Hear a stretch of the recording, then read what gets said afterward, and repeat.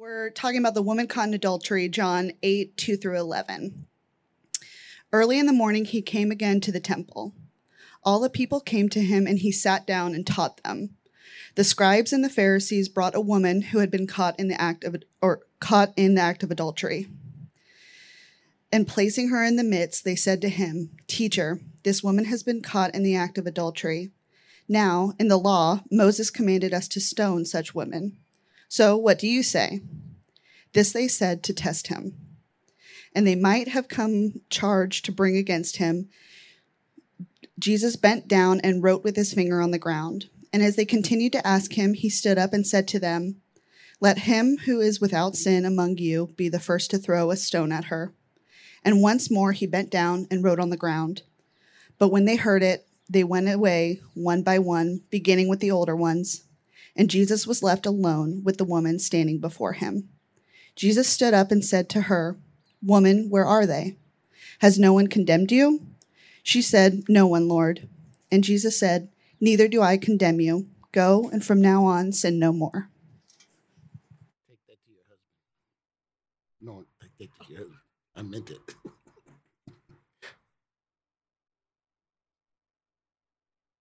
About 4 weeks ago, Doug preached on Mephibosheth, which is my favorite story from the Old Testament. And this is one of my favorite stories from the New Testament. Mephibosheth showed us the sweetness of the gospel. This sermon shows us the necessity of the gospel. So I want to start with a little story that happened about 4 years ago. Our black lab, Boone, and I were on our afternoon walk, and we had been accosted several times by a pit bull that lived up on a slope. And I was always able to get him to go away, but we never know when he's going to come out. So I have a thing of pepper spray that I hook on my belt. And so I had this pepper spray, and it was a beautiful day. And sure enough, here comes this pit bull coming down the slope, rushing at us. And I say, "No, no." And, he's aggressive, but he's not attacking, but he won't go away. So I take out my pepper spray after warning him like 5 times, "Go, go." He didn't know I was an elder in church. Obviously was a pagan dog. But anyway, I took out my pepper spray and I said, "Go," and he didn't. So I sprayed. However, I did not account for the direction of the wind. So the spray came all in my face. Let me tell you, it hurts. I couldn't see. I'm standing there. Boone is on. I drop his leash, and I'm like, I'm trying to open my eyes because I can't see where Boone is. I can't see where the pit bull is, and I can't open my eyes because of the pepper spray. I don't want to keep walking around because there's a slope on this side. I fall. So I'm just flailing, and trying to wash out my eyes. It seemed like it took me 5 minutes, and every once in a while I could look down and look at the pit bull, who I think was scared. I don't think he'd ever tried to attack a crazy person before. So I looked at his face, and he was kind of going like this. I was caught by my own actions. That's this story. And in this story, we see that the men who accused the adulteress were caught in their own trap. So I want to get into this story that shows us that we all need the gospel.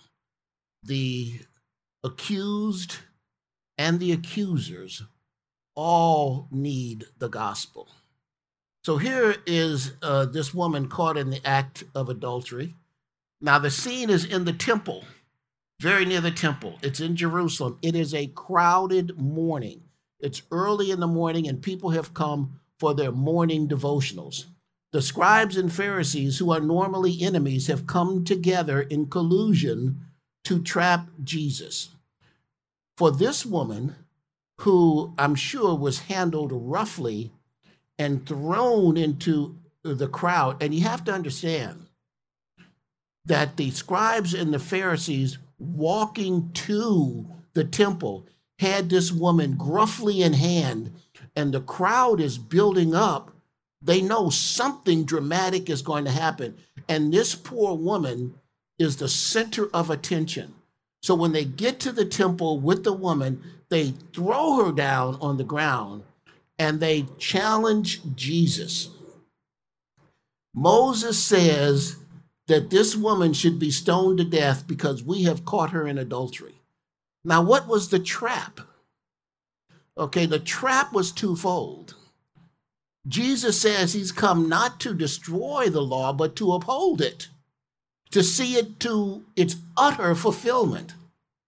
And so if he demands that the woman be, if he doesn't demand that the woman be stoned, then it shows that he violates the law. He does not uphold the law. He is not a defender of the law like he has said he is.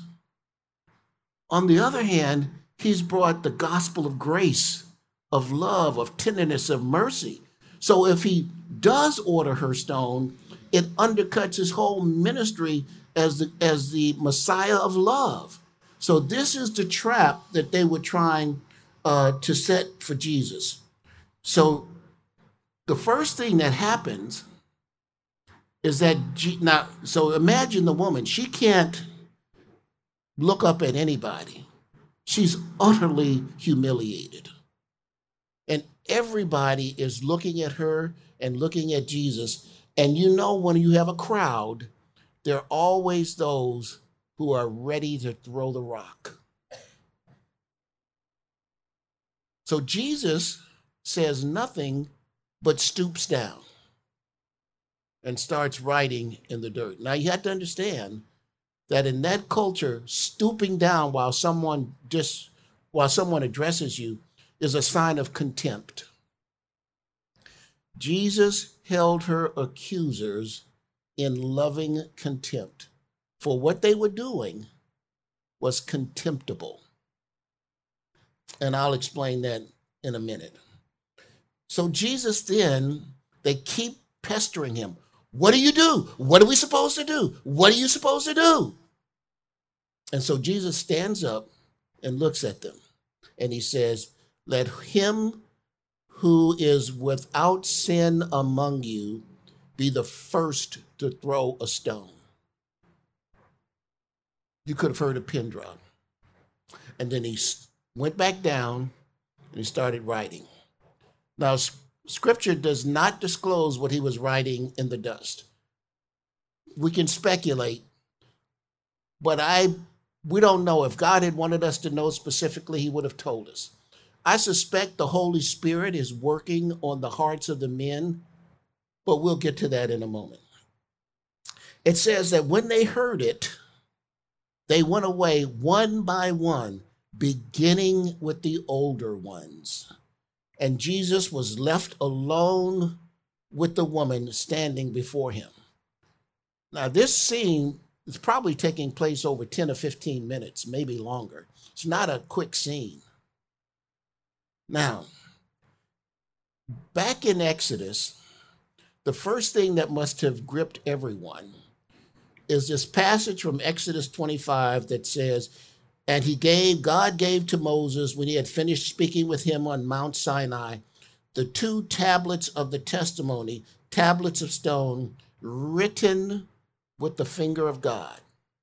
Now here's Jesus kneeling, writing with his finger, and that image of God, who then wrote on tablets of stone, now writing in the dust from which man was made, had to resonate with people.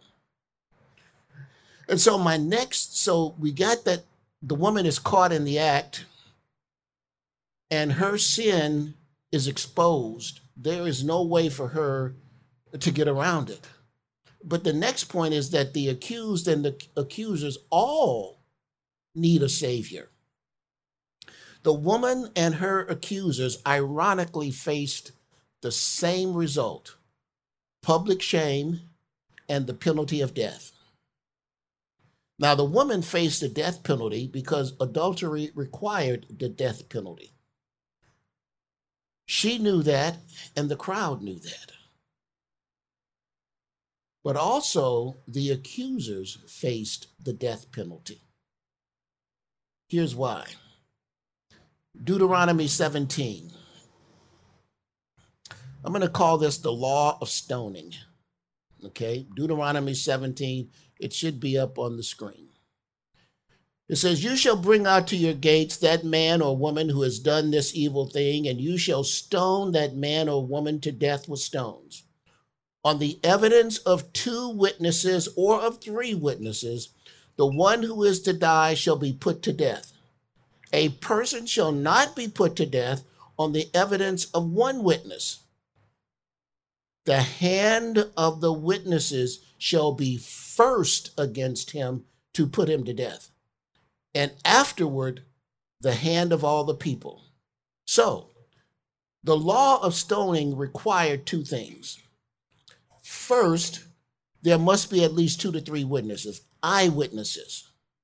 Second, the eyewitnesses, after giving testimony and judgment being rendered, had to be the first ones to pick up the stones and throw. Nobody was allowed to pick up a stone and throw until the eyewitnesses, each of the eyewitnesses has done so. Can you imagine the restraint this is if you are the one who has to cast that first stone as an eyewitness? You are very careful not to put yourself out as an eyewitness unless you're absolutely sure. They did not bring forth any eyewitnesses, or they were all eyewitnesses. Think of that. They didn't bring anybody forward to say, we're eyewitnesses. They said, we caught this woman in adultery. That implies that they were eyewitnesses, but it doesn't say they were eyewitnesses. So what is to be done? So that's the law of stoning. Now let me tell you the law of false witnesses. That should also be on the screen. It's also from Deuteronomy chapter 19. The law concerning false witnesses. Let me read that. "If a false witness rise up against any man to testify against him that which is wrong, then both the men between whom the controversy is, shall stand before the Lord, before the priests and the judges, which shall be in those days, and the judges shall make diligent inquisition or inquiry. And behold, if the witness is a false witness and has testified falsely against his brother, then shall ye do unto him as he has thought to have done unto his brother. So shalt thou put the evil from among you." So let me tell you 4 reasons, at least 4 reasons, that the older men left first and then all the other men left. All the accusers were guilty in 5 different ways. First, they knew, because the scribes and the Pharisees are the experts in the law. Their whole life is to interpret the law and to enforce it. They probably knew that they had violated the law because they were false witnesses in at least 3 ways. And I'll go into that. As false witnesses, they had to face the same penalty as the accused. False, because none of them claimed to be eyewitnesses. False, because if they were eyewitnesses, they were required to bring the man. False, because the law required that they take the wrongdoers before the elders and the priests, who alone had the responsibility to decide the case and the punishment.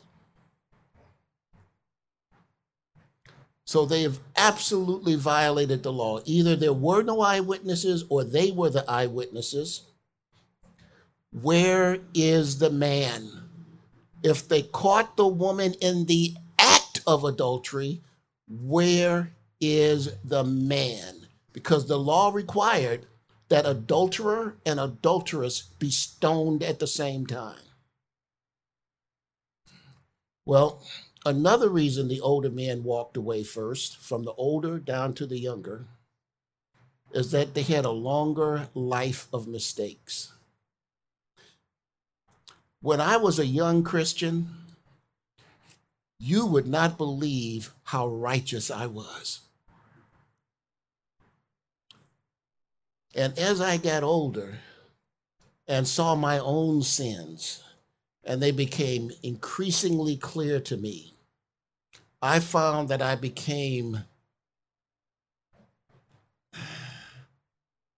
a lot more humble. I don't want to claim to be humble, because that would be a lie. As one of my friends says, I'm the most humble person I know.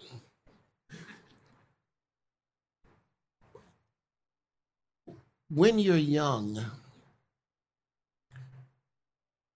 and you don't have a lot of life experience, things seem so black and white, so cut and dry. You're so ready to say, oh, you shouldn't do that. Oh, you need to do that. And as you get older, you understand that life is a little more complicated. Life is nuanced. And you look back at your own life and you see the stuff that you did and said, which now on reflection, you go, oh my goodness, I can't believe I said that. I can't believe I did that.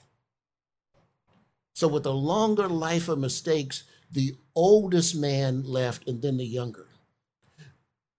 Paul tracks this in his own ministry. When he was young in his ministry, he says, I'm the least of the apostles. And as he got older in his ministry, he said, I am the least of the saints.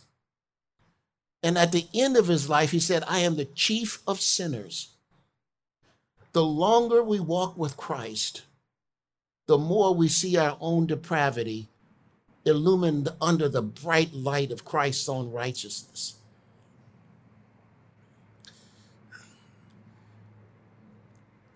Here's another way they violated the law.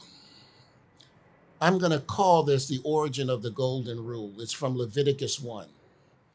You shall not take vengeance or bear grudge against the sons of your own people, but you shall love your neighbor as yourself. I am the Lord. Later, that was, some people claim watered down, but it says, do unto others as you would have them do unto you. The golden rule. Doesn't matter what culture you're in. Every single culture knows the golden rule. It is written in our hearts from our earliest times. Don't do to others what you don't want them to do to you. And then here's the last trap. You can just hear it go, bam, back on the accusers. And that is the law of intentional sins. See, in the Mosaic law, there was no sacrifice for intentional sins. The sacrifices were for unintended sins. Now, that's a gray area in the law, because intentional sins can be interpreted to be those public acts in which you are basically saying to God and the community, we don't care what the law is. I'm going to do this. I'm going to have an affair. I'm going to steal, whatever. It's a blatant and aggressive evil. But the law, when you read it, doesn't say it that way. It's interpreted that way. It says, if you create an intentional sin, there is no sacrifice for it. So there is this gray area. So here are the scribes and the Pharisees who know the limits and constraints of the law. They have not brought the eyewitnesses. They have not brought the man. Are they intentional sinners? there's another reason that they are condemned under the law and unable to make sacrifices for what they've done. And so Jesus is writing on the ground. I don't think he's written all of that. I just think he's showing his contempt for their position. And I believe that the Holy Spirit is coming and causing them to remember the law of the eyewitnesses. Where is the man? And that's why he says, let he who is without sin among you, you pick up the stone and cast. Because they know that they deserve the same punishment as false witnesses and violators of the law. Here's a graphic demonstration of the need for grace and the provision of grace. Jesus, just as a rabbi or as a teacher, had the right to command that the woman be stoned. Jesus, as rabbi and teacher, had the right to command that the accusers be stoned.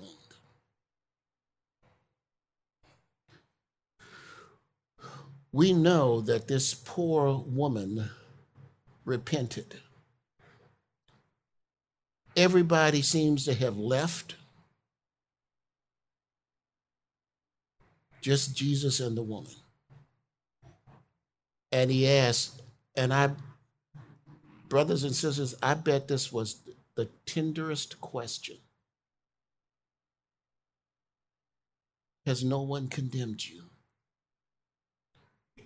And I don't think she can even lift her head up to answer Jesus. She says, no one, Lord. No one, Lord. And he says, and I don't condemn you, but don't sin anymore. There are many things in the scripture that tell us that this woman repented. One of them is that at the crucifixion, there were 3 Marys. Mary, the mother of Jesus, another relative, Mary of Cleopas, and this Mary. When Jesus revealed himself after the resurrection, the first person to whom he revealed himself was this woman. She had been part of Jesus's inner circle from this point on until the resurrection. She traveled with Jesus. Now, it's not clear whether the accusers repented. We don't know. When we get to heaven and we walk around, it is possible that someone may come up to me one day and said, you remember when you preached a sermon on April 18th, 2021? He said, I was one of the Pharisees. I was one of the accusers. And I'm going to say, well, tell me what happened. The lesson for all of us is this.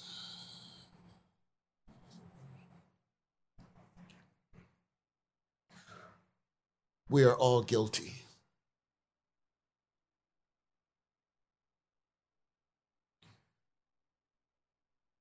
We all face the death penalty. Neither the woman nor the accusers had any defense. There were no mitigating factors for either the woman or her accusers. And what is worse, we create our own judgment. So I'm going to read a passage from Matthew 7. It says, judge not that you be not judged. For with the judgment you pronounce, you will be judged. And with the measure you use, it will be measured to you. Now, the passage about the woman caught in adultery is not a passage about judging others. I know you can use it for that purpose, but that's not what the purpose is. The purpose is to tell us that we are all guilty, from a woman who was at the bottom rung of society to the men who were at the top rung of society. We all are guilty, and we all need a savior. When and how we judge, that's a different message. Don't leave here saying it's wrong to judge people. That's not what I'm teaching today, and that's not what this one is about. That's another message. But think how many times you and I have judged before God, who is the true eyewitness. Tim Keller, who is just this wonderful Presbyterian pastor in New York, likes to give this analogy. Imagine that each one of us has an internal tape recorder. It automatically activates every time we judge someone. Rick, he's just too good looking. He's vain about it. Dana, she thinks she's a big deal because her husband's a hunk.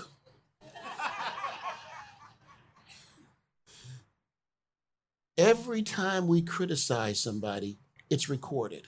And so when we stand before the judgment seat of Christ, a person can say, well, it's not fair to judge me based on the law. I did not grow up under the law. Agreed. I didn't go to school. I didn't have much education. You can't blame me if my environment. Agreed. Then what are you going to do? I'm just going to judge you by the standards by which you have judged others. So your judgments validate the judgment I give against you. That's why the entrappers were caught in their own trap.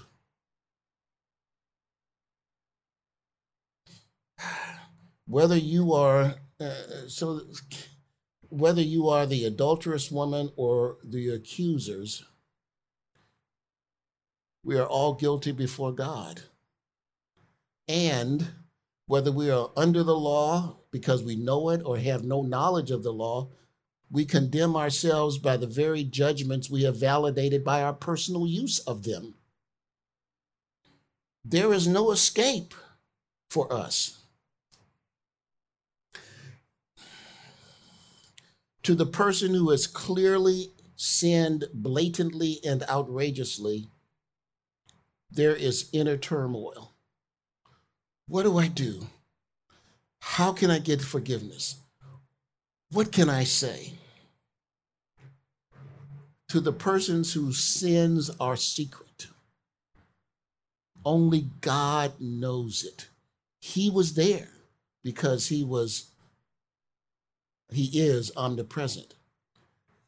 And we say, well, that wasn't my intention. Yeah, but he knows our hearts. He knows every thought we've ever had.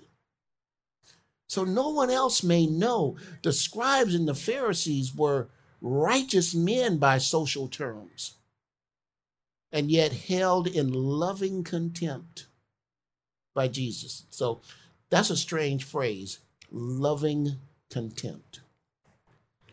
Because Jesus could have simply stood and said, all of you, I'm going to stone the woman, but all of you go with her. I will pick up the first stone and throw it.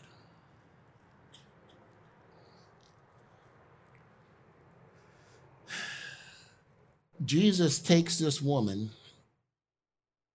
and brings her into his spiritual family, reveals himself to her as the resurrected God, wants her to travel with him, even though by Jewish terms, this invalidates his ministry to have as part of his close-knit entourage a woman clearly caught in adultery. So for those of us who have committed sins about which we are deeply ashamed, We are scared to death that somehow other people will find out about what we have done. And when they find out, they will spurn us, they will hate us, they will ridicule us. Jesus says to that person, I love you. Come into my family. We are going to co-labor together. I am going to give you a ministry in my name. I'm not ashamed of you. I lift you up. This is one of the reasons Christianity was so powerful among Black slaves in America. Despised, rejected, looked at as the bottom of society. They could read this story and say, my goodness, this is a God who receives me and makes me part of his family. I can travel with him, labor in his name. So I want to say to that person or those persons out there that you're caught in a flagrant sin, you know it. The answer is the cross. You go before God, you confess your sins, and the Bible promises us that he is faithful and just to forgive us our sins and to cleanse us of all righteousness. To the person whose sin is secret, other people don't know about it, and you are worried about exposure. Somebody's going to come along and say, aha! Jesus has covered you completely with his blood. There will be no aha. There will only be praise. It doesn't mean that you have to go out to the public and let me tell you what I've done. No, I'm not saying that. It means that whatever you have done, that secret, shaming sin, Jesus says, I'm going to climb onto the cross voluntarily. I'm taking that sin and all the sins with me, and they will be nailed together in my body. And when I rise from the grave, you will rise a new person with me in my name, called to me, part of my family, made to live a new life. You have been redeemed by the power of the blood. This is why the gospel is such good news, regardless of the culture and regardless of the time in which we live, because we are all either the adulterous woman or the accusing Pharisees. I've often occupied both camps, and the same God welcomes all of us. So we all need the cross. And when we sin, we can go to the cross, and Jesus fully and forever is the full and only bridge to redemption. And he stands with open arms. He is just joyously awaiting you to take off that burden and put on his spirit.